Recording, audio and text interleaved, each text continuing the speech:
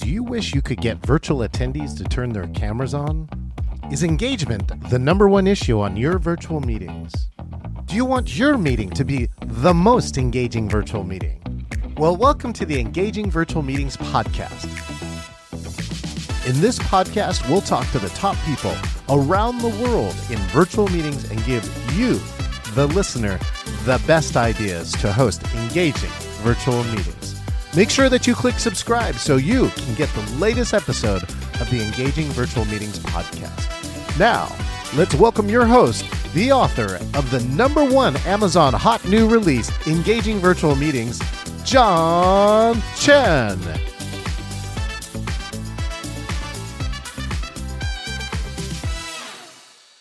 It's a beautiful sunny day here in Seattle with some of the top weather, 85 degrees. As you can see, I'm here in my ocean office, but I'm excited. I've got this gentleman here. He helps book big name speakers as well as coach all of them. And he gave me this article. Oh, let's just see if I can find it here. I do have this here. Oh, yes, here we go.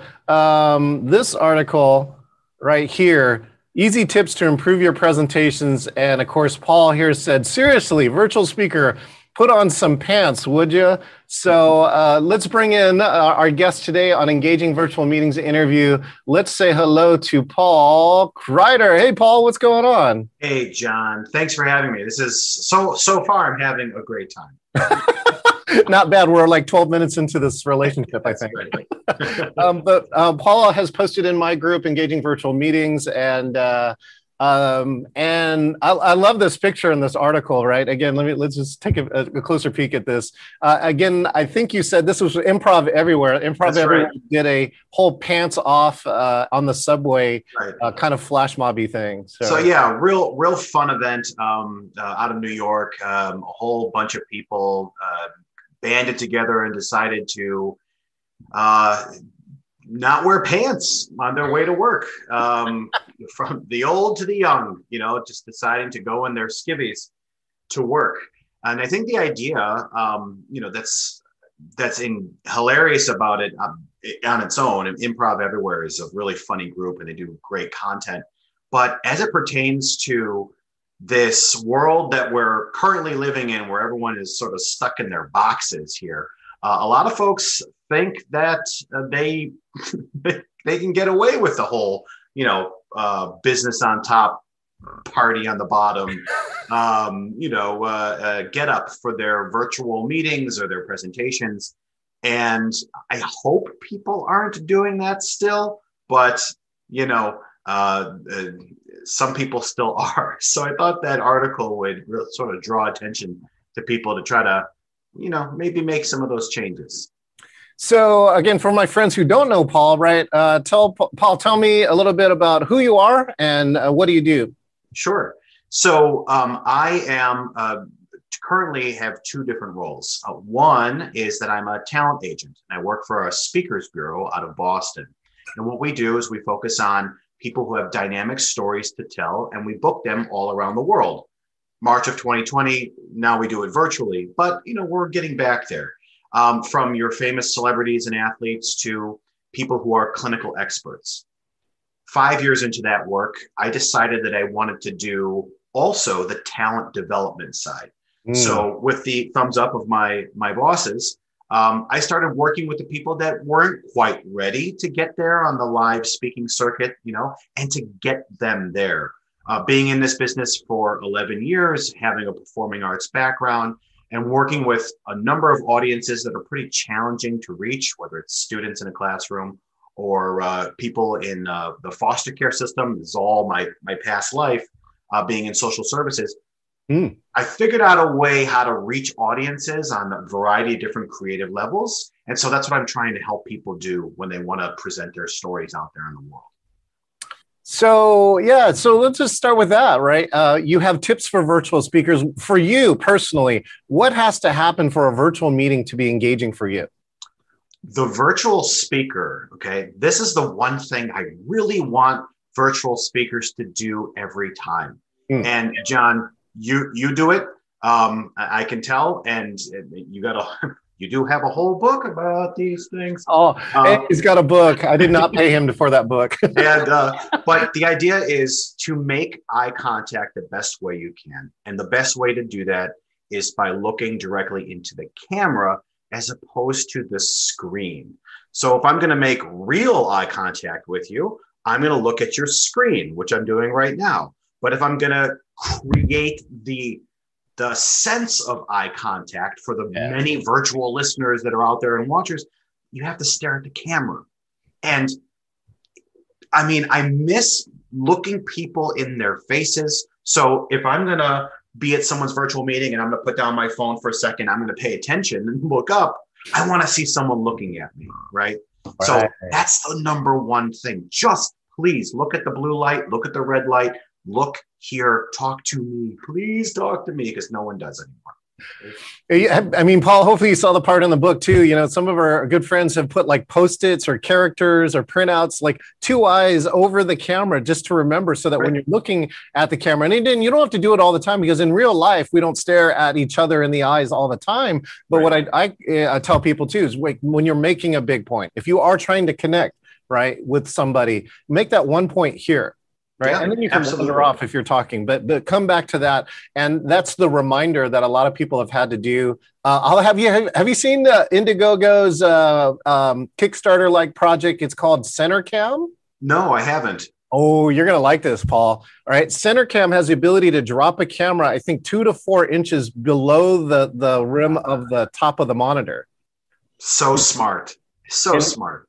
And one of the techniques that I use that's actually very easy, Paul, for that is if I'm in a one-on-one like this, I'll pin you, right? So if I pin you, I don't care what my video looks like. I know what I look like. That's fine. Your eyes are like right here. Yeah. And so that's the other way, if you're in a one-on-one, is to get more of that eye contact. Just pin that person. And then again, also too, Paul, you become more lifelike, like you're almost the right size of like if you were across the table from me. And that's really, really key. So yeah, anything that a speaker can do to create the illusion that you're having a discussion with the audience as if they're there.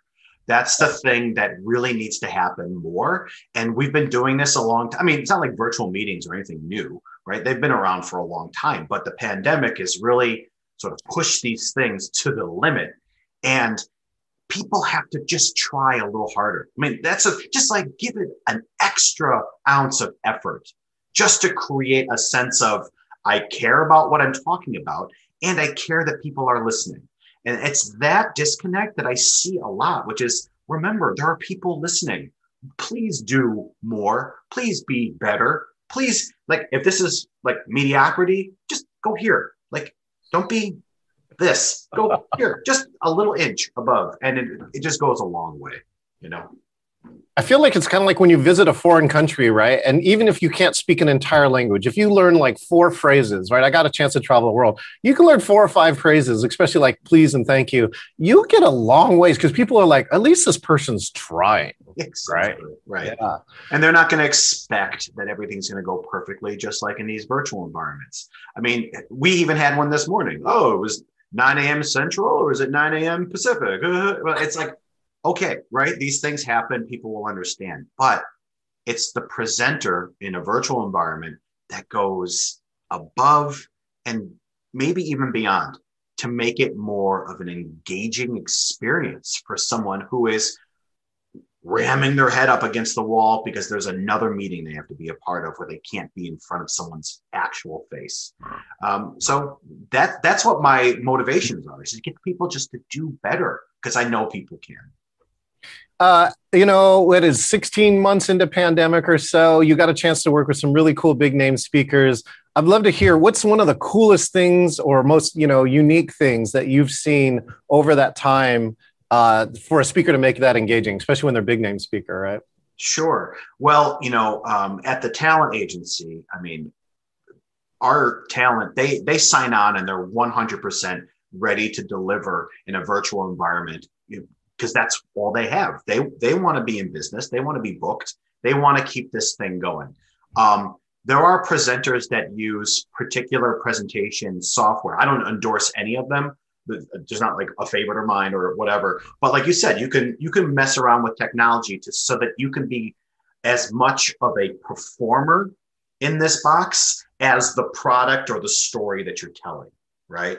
So there are some presentation softwares where you become sort of like a news anchor style, right? Where, instead of showing a big PowerPoint that covers your whole screen, right? That you can, exactly, right? And what that does, right? And what that does, whether you have the setup that you do with is phenomenal, right? Or I think it's called Prezi is one of the options out there, where it simply makes this space the most engaging possible. And some of our big name talent, they're doing that because they know it needs to be better. It needs to be something phenomenal. If someone's going to pay for it, then it has to be outstanding.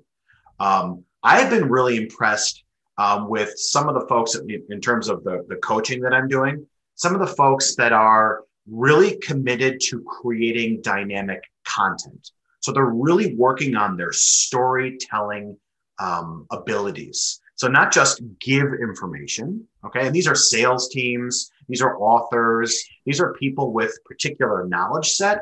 So they're not just giving people information, which is what they're used to doing. They're coming up with ways of telling a story about their information. Right. And that's what I love. That's the work I love doing in terms of the developing side, is the ability to help people understand that you have an opportunity to tell a story here. Yeah, it's not Shakespeare. Listen, I'm not putting my kids to bed. What do you mean by story? I'm just selling, technology. I'm selling, a product on a shelf. There still is a story to tell, right? And you want to stand out from the other person they're going to sit in front of next week who's going to pitch them a similar product.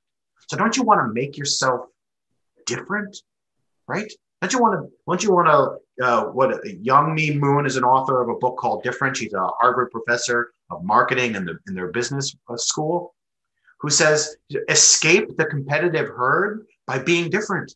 Sameness begets sameness, right? Competition to one up each other. Everyone becomes the same when they do that. Yeah, forget it. Someone's going to choose something else, right? And what did Seth Godin say, a few years ago in terms of the purple cow? Right? This idea of do something that no one's ever done before. Yeah. So that they'll remember you. Right? They'll remember this. You know who's funny? Paul, who said that? Do you remember that book, Eat, Love, Pray? Oh, sure. What's the woman's name? Elizabeth Gilbert. Yes, yeah. And Julia Roberts played her in the film about her life, right? Yeah. I mean, that book took off too. It sold like 16 million books, but I got to see her keynote. And in the 16 months of pandemic, I have not seen anybody captivate a crowd to the level that she did using no technology wizardry. Obviously, the technology wizardry is one avenue that some people can do. And like that, it's one of my favorite things to do. But I was so astounded because she did it so well. And she did it through, I feel, really two key, maybe three things, right? Vulnerability, right? Come on, what is that? Vulnerability, her storytelling, and her authenticity. Sure. And those things, I mean, I think, Paul, when you're working with speakers, some can take this technical route, right? But it's not for everybody. There are definitely people where this is not their strong suit, but there's a lot of things that you can do as long as you get like strong signal, you have an okay mic, you have an okay video camera. After that, there's a lot you can do as a speaker. Does that resonate with you or your clients and the approach you take? Absolutely. And the challenge is getting people who've never seen themselves or thought of themselves in that way, right? I'm not a drama person. I don't have a theater background. I'm not into performing. I don't understand that. Okay, well, let's just do a comparison, sort of like a quick before and after, right? Before, you were talking like this, you had your head down, I couldn't understand what you were saying, you were throwing up a PowerPoint, whatever. Okay, so that was before. And after, you're looking up, your PowerPoint is this box, you're in this box, okay, and we can hear you. So those three things already show your ability to perform better. And I think it's this sort of a destigmatizing of the word performing or storytelling, that you don't have to be a Shakespearean thespian to do those things. What you have to do is just commit to caring a little bit more so that you are talking to an audience as opposed to at them. And it's a slight difference. The thing is, John, people don't always take the time to learn to do those things or to rehearse and continue to do those things. And that's what I try to do when I'm coaching and consulting with people. Awesome, Paul. Well, why don't we do this? What do you see? Virtual is, I think, here to stay. I've been trying to convince myself of this because, the in-person thing is really strong, right? It's going to come back. Again, I'm in the meetings profession, so people are going to do that. But people have discovered, especially companies have discovered the value of virtual. I mean, you can save a lot of money, right? You can be a lot more efficient. Yeah, leases, right? Leasing a building, 130,000 square foot building. I'm like, do you really need that? Do you really need that? You know how many millions of dollars you'll save by just reducing your footprint by 40%?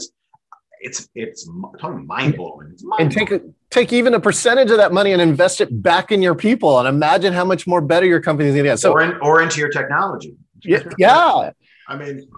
So what do you see as the future of virtual meetings? Anywhere in that 3 to 10 yearish time frame? What do you think is going to happen? I think it's going to be a hybrid that's going to lean heavily on virtual. I'm with you. I'm in the live events industry here. We're booking speakers virtually now.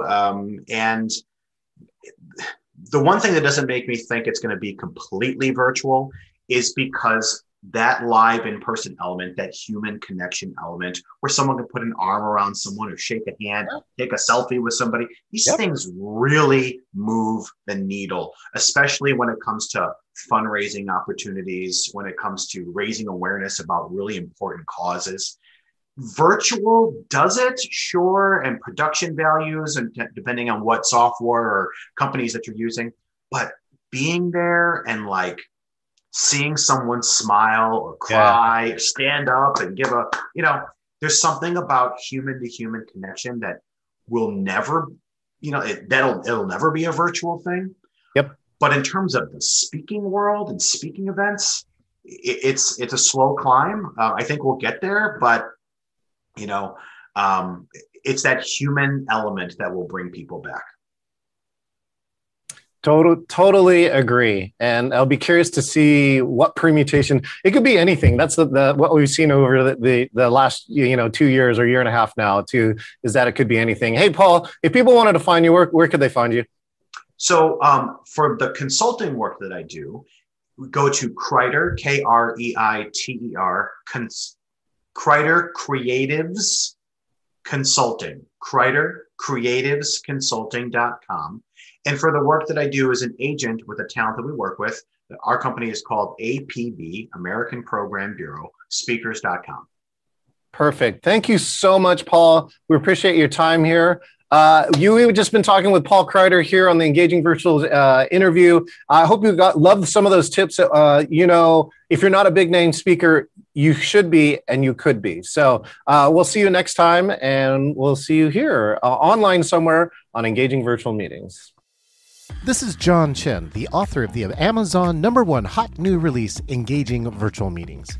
I personally want to say thank you for listening to the Engaging Virtual Meetings podcast. It is my passion to help you eliminate bad virtual meetings. Make sure that you click subscribe so that you can get the latest episode of the Engaging Virtual Meetings podcast with all of the latest ideas. Hey, I want to meet you. If you want to talk about a virtual meeting challenge, or if you want to be the next guest on the Engaging Virtual Meetings podcast, just go to engagingvirtualmeetings.com/meet. That's engagingvirtualmeetings.com/meet, MEET, and find your best time to meet up. Thank you, and I look forward to engaging with you online.